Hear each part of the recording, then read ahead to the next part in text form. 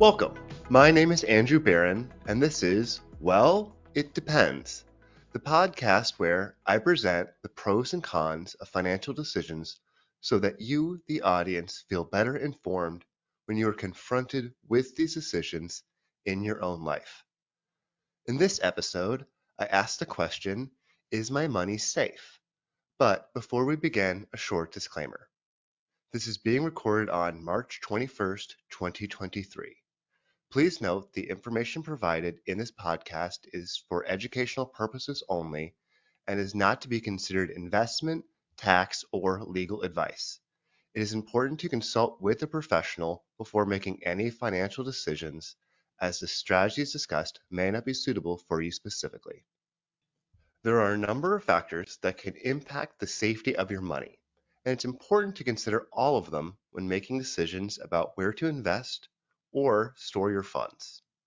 Let's take a closer look at some of the key factors that can impact the safety of your money.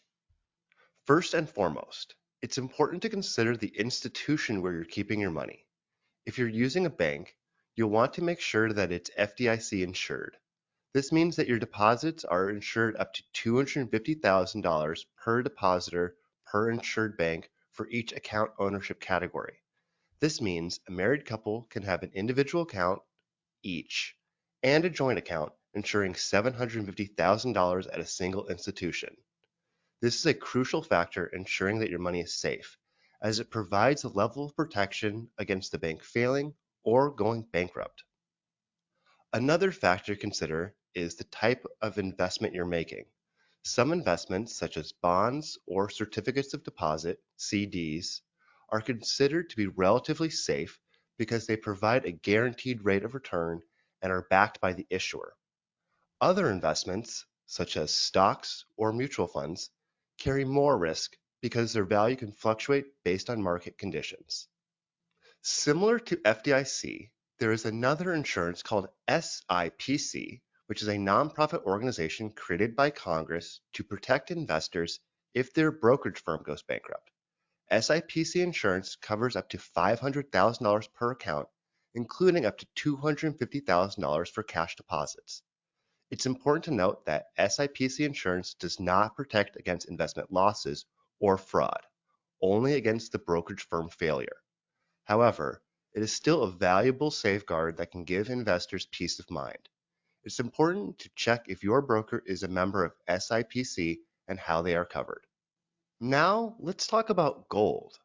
Gold has long been considered a safe haven investment, especially during times of economic uncertainty. However, investing in physical gold bullion can be tricky. First, there's the issue of buying and selling. Unlike stocks and bonds, gold bullion is not traded on a public exchange, so buying and selling can be more challenging. Additionally, gold bullion dealers often charge a premium over the spot price, which can eat into your returns. Another issue with gold bullion is storage. Physical gold needs to be stored in a secure location, like a safe deposit box, which can add to the additional cost. That being said, gold can be a valuable part of a diversified portfolio.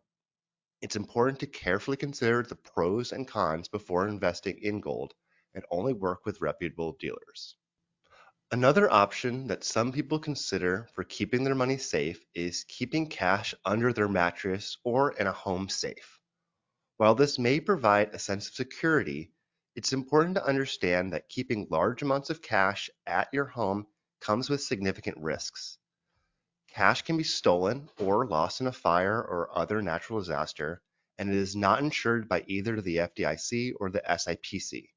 In addition, keeping large amounts of cash at your home can make you a target for theft, or worse, can lead to a family dispute if not handled correctly. Therefore, it's generally recommended to keep only small amounts of cash at home for emergencies and to keep the majority of your funds in a bank or other insured institution. It's also important to consider the risks associated with specific investment strategies. For example, if you're investing in real estate, you'll need to consider factors such as location, property values, and potential for rental income. Similarly, if you're investing in stocks, you'll need to consider the company's financial health, management team, and overall market conditions.